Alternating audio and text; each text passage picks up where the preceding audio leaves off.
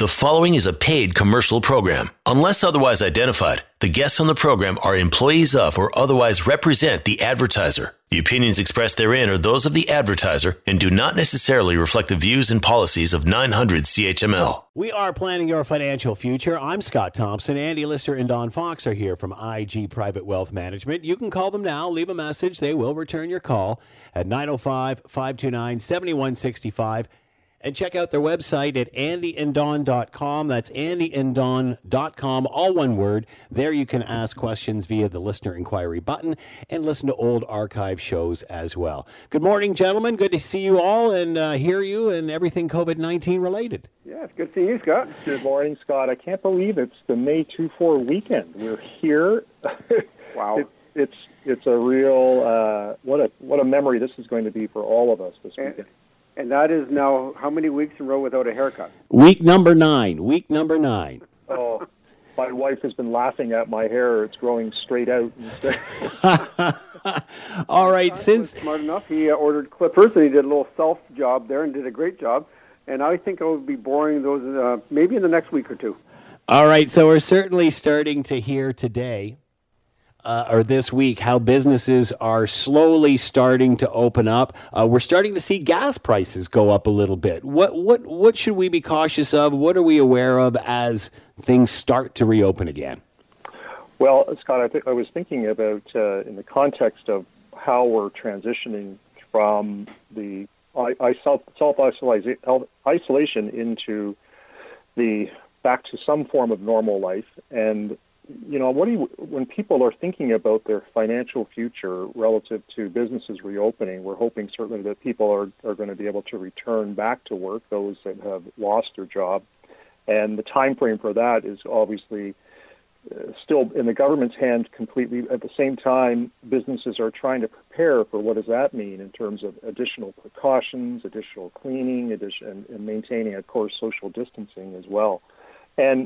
But I think when it comes to the financial world, the biggest concern we still have is a sort of second wave of COVID hitting us. And I think that we call this headline, the headline fear or the headline risk.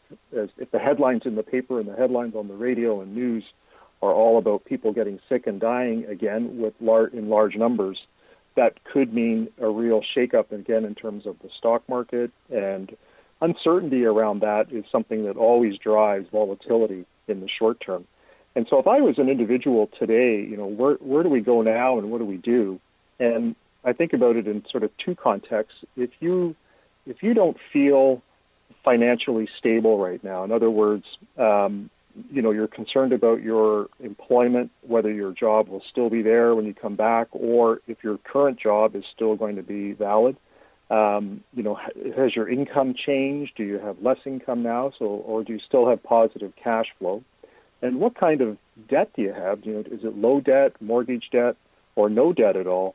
And so depending on how you feel in terms of your financial stability, I think the next step, it really kind of comes into a fork in the road.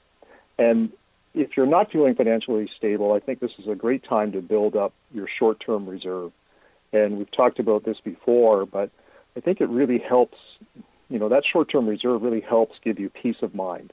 And so what we're talking about is that emergency fund, that backstop in case something comes along or employment doesn't happen quick enough or government money doesn't come in quick enough.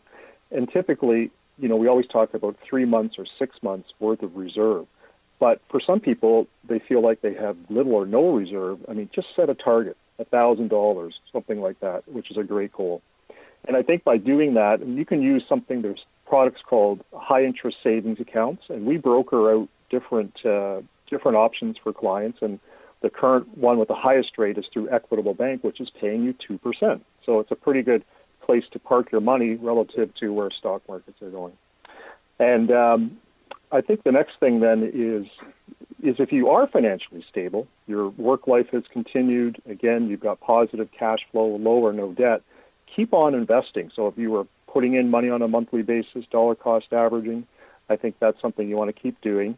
And then if you're an aggressive investor, sort of going out to that far end of the risk spectrum, maybe this is a reasonable time to invest. And I think making sure you have a diversified portfolio, either a managed portfolio or an ETF. You don't want to have all your eggs in one basket, but this is a good time to continue to look for those opportunities. So if there's a greater than 10% decline in one day, maybe that's a time to invest some money. But don't take big bets on any particular stock. Again, continue to diversify. I think that makes sense.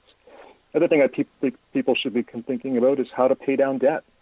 And continuing on that mindset, how do I stabilize my finances so that, again, if either this continues or if it happened again, are we in good shape? And for those people that are maybe struggling and they need access to some money, maybe dipping into the TFSA, the tax-free savings account, is okay to do right now. I prefer that over the RRSP, because RRSP, you have withholding tax and other tax implications to doing that. And then also you could look at a home equity line of credit or some borrowing. Do not use your credit cards. And even though interest rates have gone down dramatically in a lot of lending products, credit cards are still the highest interest type of lending that you can use. So keep the credit card spending at check, pay off the balance, and work on a plan to pay off that balance if you have some. And I think sort of if you kind of steer yourself around those with a goal being, how do I just get peace of mind through all of this and maintain my financial goals going forward? And I think don't have any regrets of things you should have done or could have done or would have done. Now is the time to think about what do we do going forward. And I think if you follow some of those ideas, you're on the right track. And I know there was also some announcements today, just sort of on a different note, but in terms of supporting our senior clients as well. Yes, back on Tuesday, they announced that people over 65 collecting their old age security, they have announced it. They have not passed it yet. So again, we expect everything to be passed. We haven't come across anything that has not been passed, but they will get a $300 tax-free top-up if they're getting their old age security. And if you are getting guaranteed income supplement, you'll get an additional $200 on top of that. Now, this is a one-time. This isn't monthly, but this is a one-shot deal. But again, what they're looking at is there's some extra costs, I guess, seniors are having in terms of having delivery of groceries, delivery of pharmaceuticals, and this is one way to help out. So I, personally, just one more thing, because it seems to be the only area that was kind of overlooked. If you were working, you would qualify. If your job got reduced because of COVID-19, you would qualify for the CURB, or employers who may get the employee enhancement, helping with the payroll, or if you're a student, you would get up to $1,250 a month. But the people that stopped working, in the seniors, they would get nothing extra. So this is, I guess, the one area that they had not done a whole lot about. So this is an area that they've stopped. No, funny enough, I did talk to one of my clients, and he is 68 years old, and he's still working. But he stopped working because of the COVID. So here he is. He's able to get his old age security, and because he stopped working because of the COVID, he would also qualify for the emergency response benefit. So there is some areas where you can double dip, but not a whole lot. It's generally speaking, it would be for people still working while being over 65. Now, yes, as far as it's interesting, Andy was going over a lot of the areas of people that are kind of struggling a little bit, and I know there's high unemployment right now. It may be up to 15%. But that still leaves, and I know, there's a silver lining here, there's 85% still working. And the ones that are working, those ones building up a bank account or an emergency fund, absolutely, because again, you don't know how long you may be working, depending on your job. Certain areas are actually hiring. So it's actually interesting. I went to a bike store, and, they're actually extremely busy. And I talked to somebody else in the business, and their sales of inner tubes for their bikes have rocketed, over 100% increase in 1 month than the same month last year, because everybody is dusting off their bicycles, finding out the inner tubes are flat, and they're out pumping up those tires and getting things going again. So certain industries are actually doing quite well. But again, if you're one of those areas that are doing well, you're still likely not spending as much because you're not able to spend it on, generally speaking, dinners out. You can get curb pickup. But again, you're still not spending as much there because when you add perhaps drinks on your tab, and other things that you may have, dessert or hors d'oeuvres or things you may not get on a pickup, your bill is generally less, and you're not taking trips. So those people, they're finding their cash flow has never been better. And there is some opportunity perhaps to, again, we've talked in the last few weeks of topping up tax-free savings account or RSPs. Depending on, again, every situation is so different, and this is where you need to speak to your financial planner. It's interesting. You take a look at people that work with an advisor versus ones that don't. And the ones that do have at least double the net worth than ones that don't. And it's not because the rate of return is better. It's because we're coaching people along the way to make those right decisions in order to maybe, again, here's an opportunity to be buying lower. I know generally speaking, there's been more people taking money out of the markets than adding to the markets. And those are, generally speaking, the do-it-yourselfers. And, of course, when you're selling, when the markets are down, that's not what you're supposed to be doing. You're supposed to be buying while the markets are down. So, again, this is where having some guidance along the way, having that bounce-back advice, saying, okay, what should I do here, Andy or Don? It's great to have a second opinion at this time. And I'm sure you've had a lot of these conversations, Andy. Well, I think one of the things that I want to talk about in our next section, too, is I think, what happens if you live too long. But not that COVID is going to shorten our lives, but it continues to be one of the conversations I'm having with clients, and sort of comes along the line of, one of my biggest fears is running out of money. And how do I cope with that, and what are some strategies around it? We are planning your financial future. And so, Don, how many bicycles do you own now? Did you come away from the shop without a purchase? We'll leave it at that. All right, we are planning your financial future. I'm Scott Thompson. Andy Lister and Don Fox are here from IG Private Wealth Management. You can call now, leave a message at 905-529-7165, and check out their website at andyanddon.com. That's andyanddon.com. There you can listen to old archive shows and ask a question via the listener inquiry button. We're going to take a quick break here. We're coming right back. You are listening to a paid commercial program. Unless otherwise identified, the guests on the program are employees of or otherwise represent the advertiser. The opinions expressed therein are those of the advertiser and do not necessarily reflect the views and policies of 900 CHML. We are planning our financial future. I'm Scott Thompson. Andy Lister and Don Fox are here from IG Private Wealth Management. You can call them now, leave a message, 905-529-7165, and check out their website at andyanddon.com. That's andyanddon.com. We're talking about seniors and how COVID-19 has affected their lives moving forward. Yes, and as I just mentioned about the extra benefit that will be coming, it should be coming in the next few weeks, is the extra $300 for Canadians that are getting their old age security, and $200 if you are getting the guaranteed income supplement. What I was a little surprised at, there is 6.7 million seniors getting old age security right now. Okay, that part didn't surprise me. That made sense. The surprising part was 2.2 million of those people are getting guaranteed income supplement. So basically a third of Canadians that are over 65 collecting old age security, their income is low enough that they're also getting guaranteed income supplement. So that was a little surprising. I thought it'd be a lot less than that. I thought maybe it might be a tenth, not a third. So basically, from that number alone, that there's a lot of seniors that are making it. This extra $500 will make a difference in their life. Let me put it that way. So as far as the old age security goes, though, it's been around for quite some time. And basically, if you are 65 years old and you have lived in Canada for 40 years, after the age of 18, you get the maximum amount of old age security, which is $613.53. And that is indexed, as most seniors know, every so often.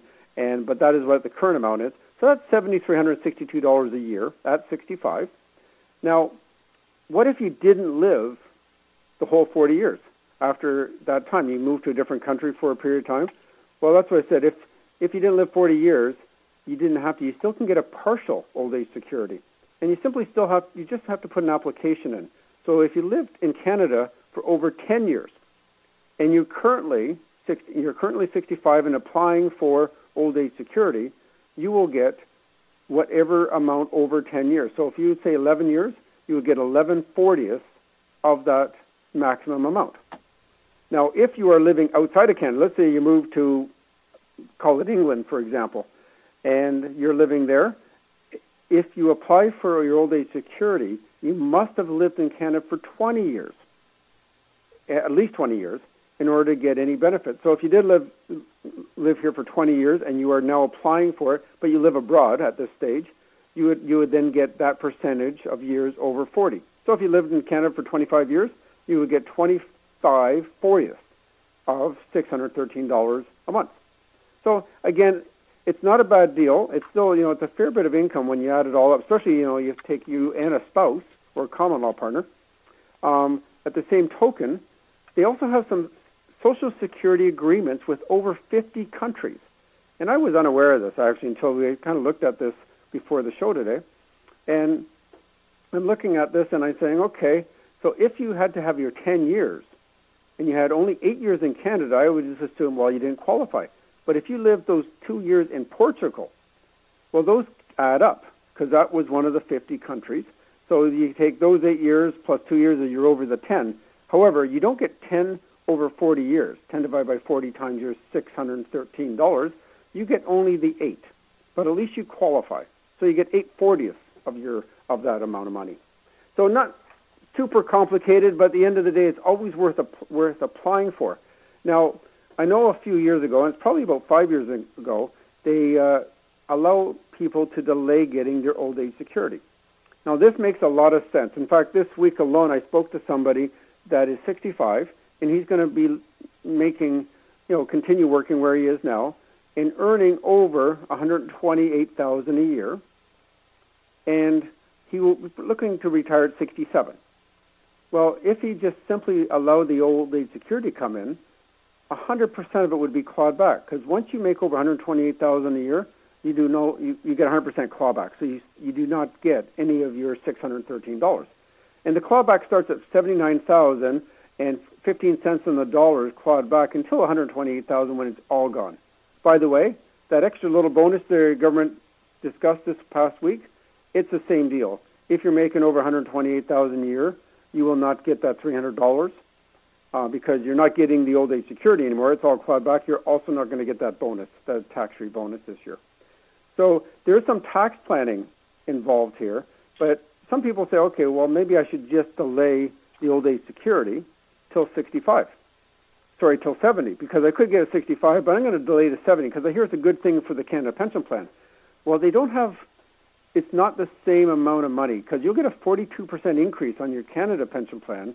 You're only going to get a 36% increase on your old age security. The break-even works out to be age 84. So for most people, I'd suggest taking it at 65. That being said, if you are going to get it clawed back, you definitely do not want to take it at that point. You delay it until the clawback is no longer going to happen. And it does give some tax planning initiatives, too, in terms of how do you withdraw your RSPs. So there's a lot of, finagling you should be in, definitely financial planning decisions made around the old age security, very similar to the Canada Pension Plan. May not be quite as lucrative, but at the same time, still some great decisions need to be made. Now, on the guaranteed income supplement side, if you have no other income other than your old age security, you will get the maximum guaranteed income supplement of $916 a month. So that's about $11,000 a year. Now, if you make $5,000 from a different source, then you will get about $7,700 a year, or $650 a month.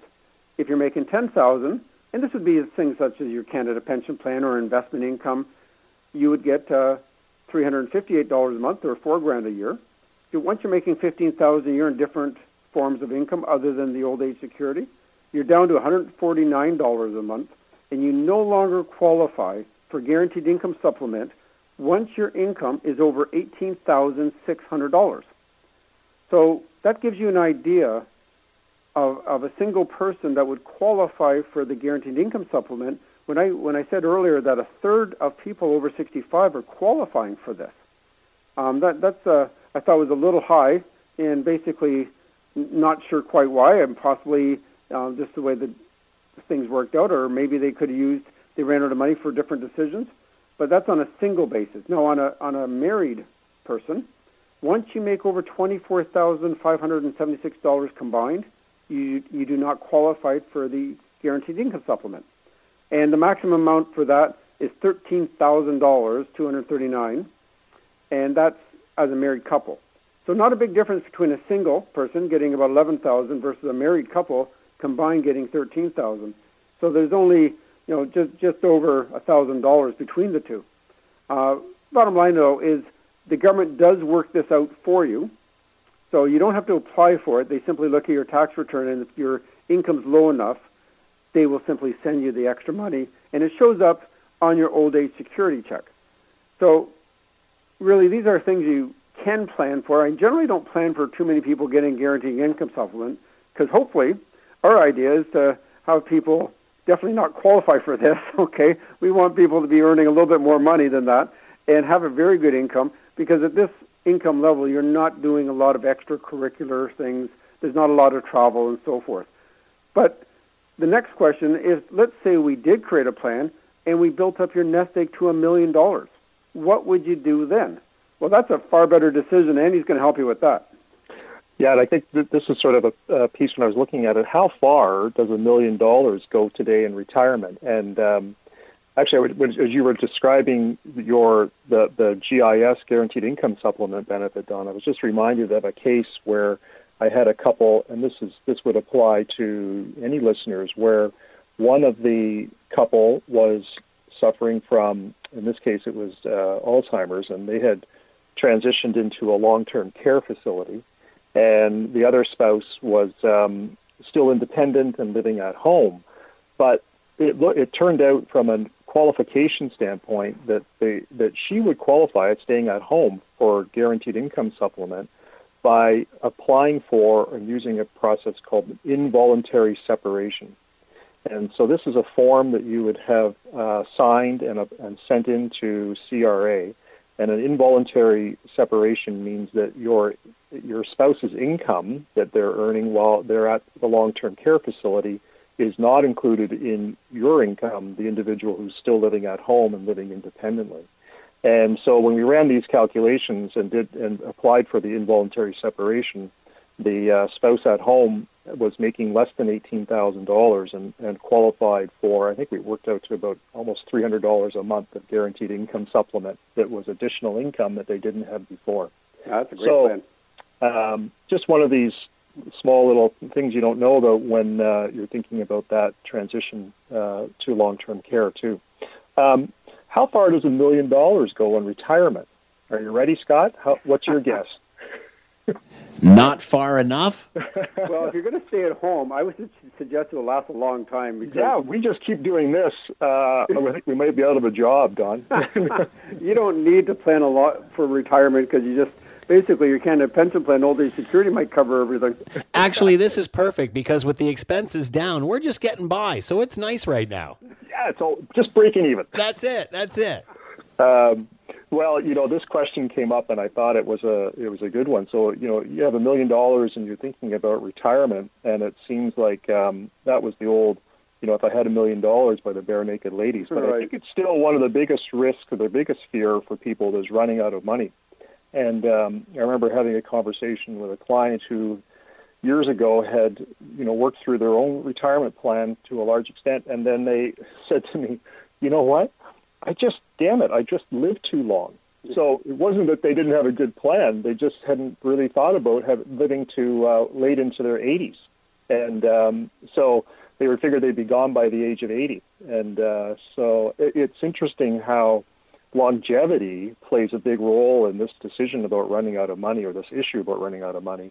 And someone today who's 65, the average lifespan is to 85, so that's a 20-year period. But don't forget, 50% of the average will live longer than 85. So you could be in that category. So I think that that there's a couple of big factors, too, when it comes to taking money out of your portfolio or living off that $1 million in retirement. And the first one that I'm thinking about is withdrawals. And so a lot of times people will look back and they might think, well, the historic average of the Canadian stock market has been 9%, or the U.S. stock market has been 9%. I'm just going to take 9% out of my portfolio, and that seems like a good place to start. And so I think the big miscalculation in that is the withdrawals that occur during downturns like we're experiencing right now. And just for example, if the market drops 20% and you're taking a 9% withdrawal, how much do you need, what return do you need, Scott, to get back to where you were? I know you're just adding them up. More than I have. 20% decline, you're taking out 9%, it's 29. You actually need 37% rate of return to get back to where you were to make up for that 9%. That's what I was going to say. Exactly. So that miscalculation means that obviously you have to be careful for those downturns and prepare for them. And the second big concern, with my $1 million is inflation. And, since 1925, inflation has averaged 3%. And so if you need 50 grand to live on for your lifestyle, in 20 years, that's going to be 90,000. And in 30 years, it's going to be 130,000. So if you think about the risk to maintaining your lifestyle or running out of money, withdrawals is one, and inflation is a big one, number two. It's this insidious thing going on in the background before.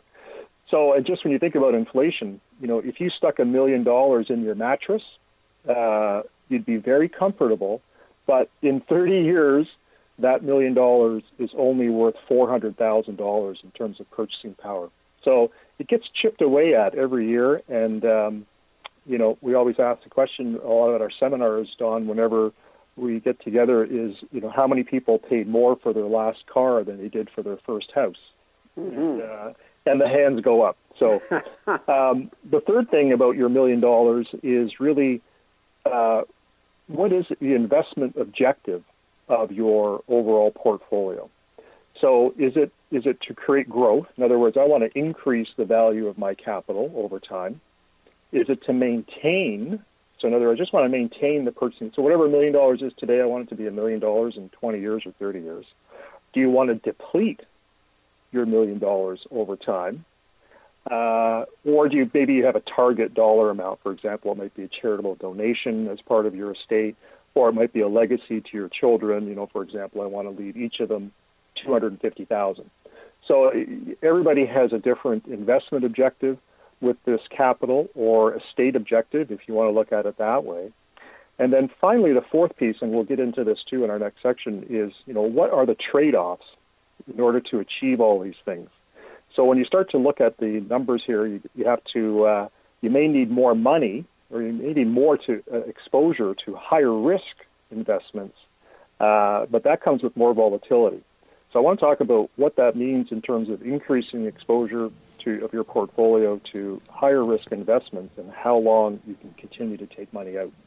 We are planning your financial future. I'm Scott Thompson. Andy Lister and Don Fox are here from IG Private Wealth Management. You can call now, leave a message. They'll get back to you at 905-529-7165. And check out their website at andyanddon.com. That's andyanddon, all one word, .com. There you can ask a question via the listener inquiry button and as well listen to old archive shows. Going to take a quick break here. We're coming right back. You are listening to a paid commercial program. Unless otherwise identified, the guests on the program are employees of or otherwise represent the advertiser. The opinions expressed therein are those of the advertiser and do not necessarily reflect the views and policies of 900 CHML. We are planning your financial future. I'm Scott Thompson. Andy Lister and Don Fox are here from IG Private Wealth Management. You can call now, leave a message. They'll get back to you at 905-529-7165 and check out the website at andyanddon.com. We're talking about $1 million, and how far does that or doesn't it go in retirement? Yeah, just as a quick review, we were talking about the main concerns. Obviously, running out of money for everybody is a big issue, and we're all living longer and have to pay attention to the withdrawal rates, how much we're taking out of our portfolio, the inflation rate during our retirement phase, and then what is our objective in terms of the portfolio, in terms of the estate. Was it going to grow, maintain, or deplete it over time? And so as you sort of run through that, you come up with it may turn out that you don't have enough to really run this properly through your retirement. And we use a process called our Monte Carlo analysis. We've talked about this on the radio before, where we're trying to understand the risk associated with the investments you have as you continue to withdraw money at a different level from your portfolio.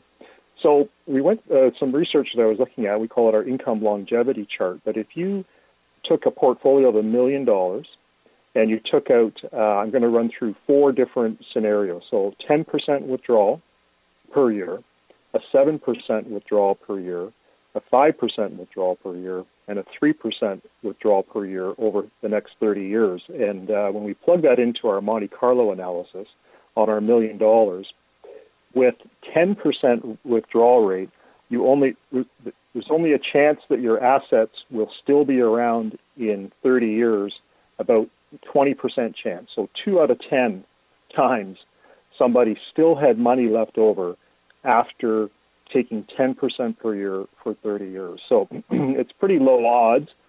It could happen, but I think it does incur a lot of risk and a lot of volatility. That would be basically 100% stocks. And that was the other thing we looked at, which was what's your portfolio going to look like?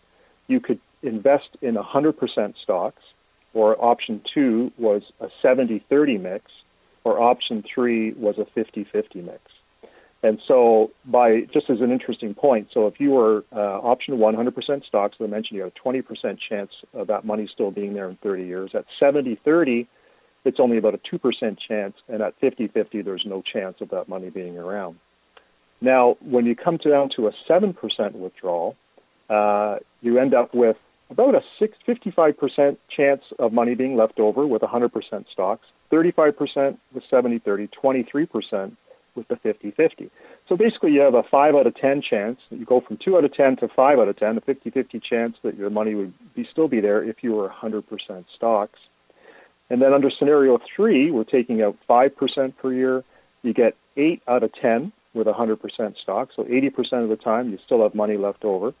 And now the numbers start to look pretty good for the other scenarios, too. The 70-30, 78% chance. The 50-50, 74% chance. So you're still, in all cases, you're going to have likely have some money left over at the end of the day at the 5% withdrawal. And then at 3% withdrawal, it's a guarantee there's going to be money left over. 10 out of 10 for all 3 scenarios. And so obviously the question is, well, how much money would be left over? And that's going to come back to, again, what is your goal with your portfolio? Is it growth, to maintain it, deplete it, or a target? And so just out of curiosity, too, I looked at one other figure, which was what would happen if you just left the money for 30 years. You didn't actually need to touch your $1 million. In the 100% equities or stock portfolio, you'd have about $7 million. Your $1 million grew to $7 million.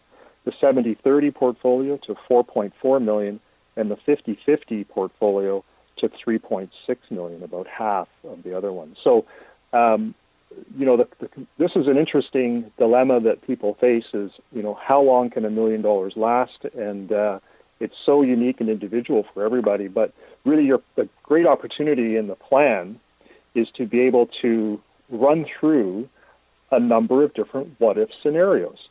And so we can illustrate for you and provide a comparison.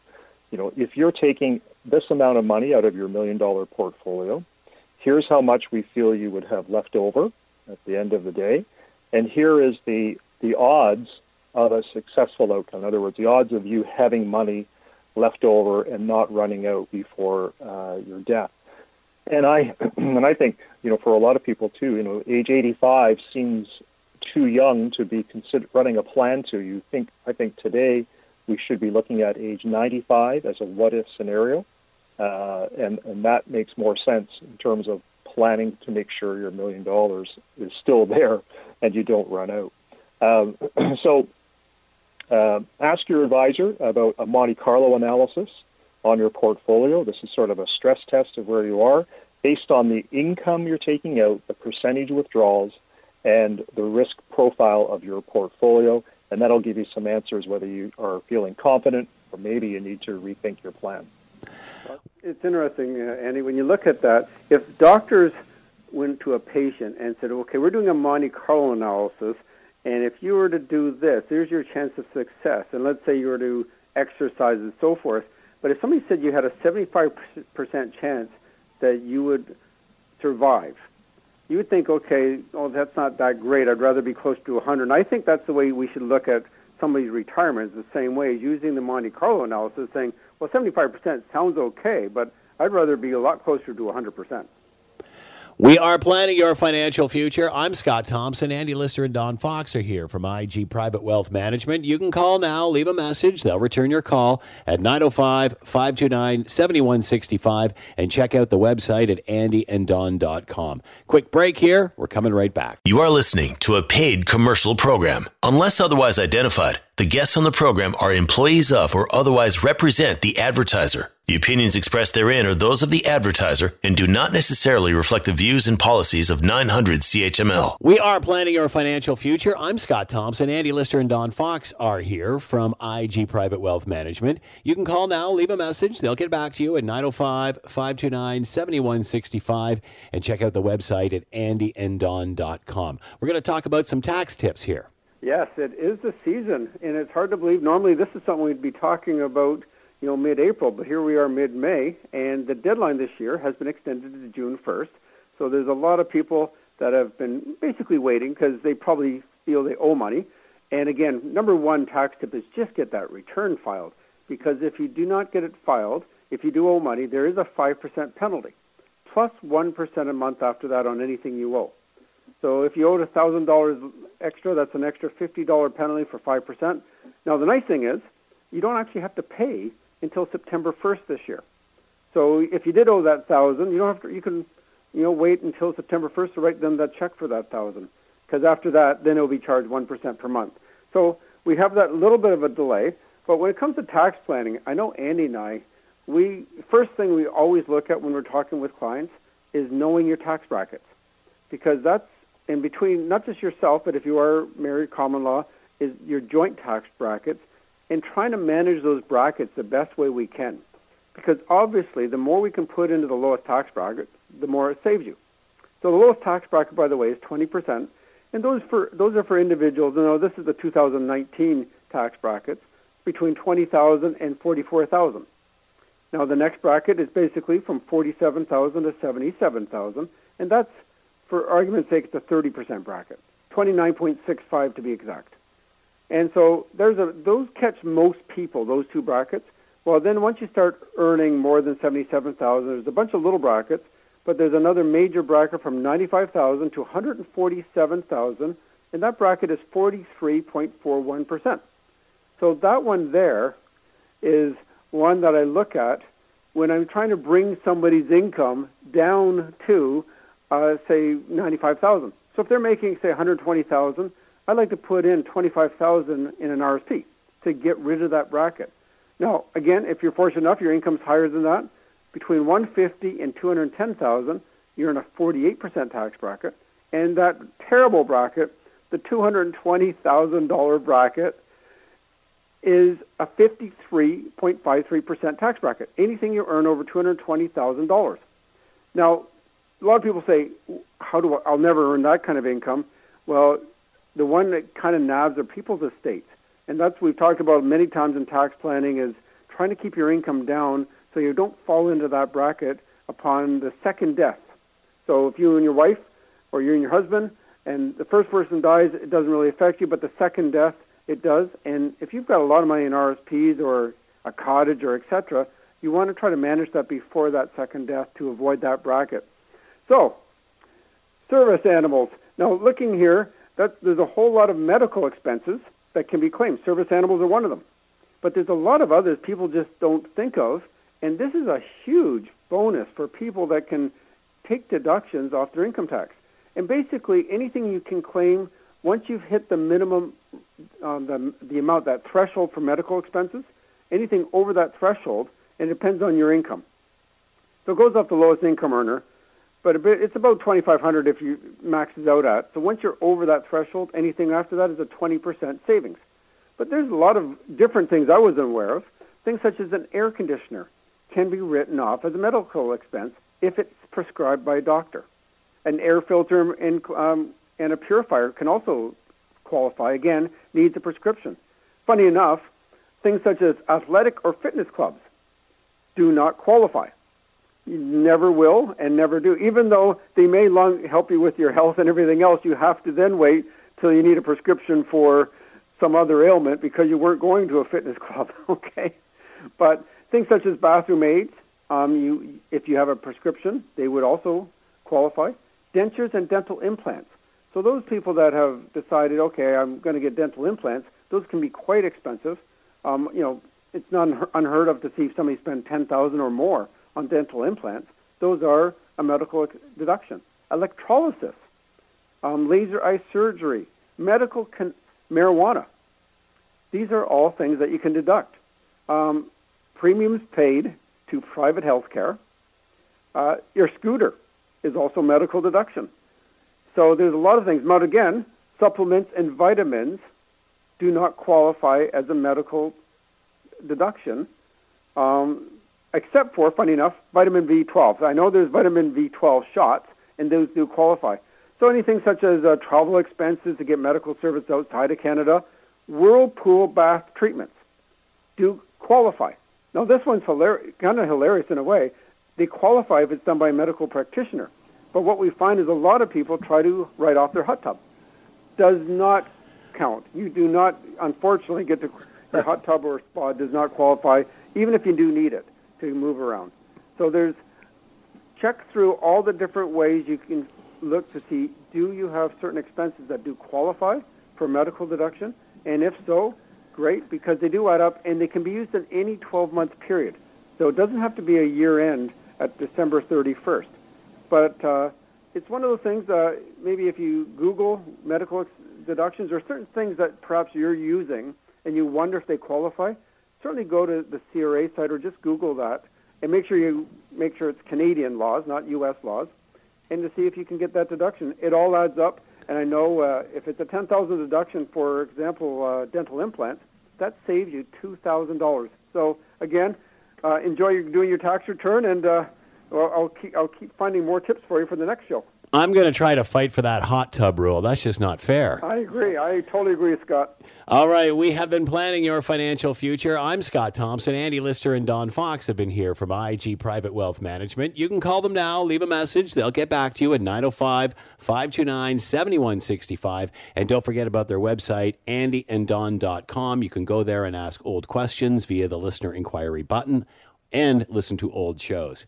Thank you, gentlemen. Have a great week. Enjoy your long weekend, everyone. The preceding was a paid commercial program. Unless otherwise identified, the guests on the program are employees of or otherwise represent the advertiser. The opinions expressed therein are those of the advertiser and do not necessarily reflect the views and policies of 900 CHML.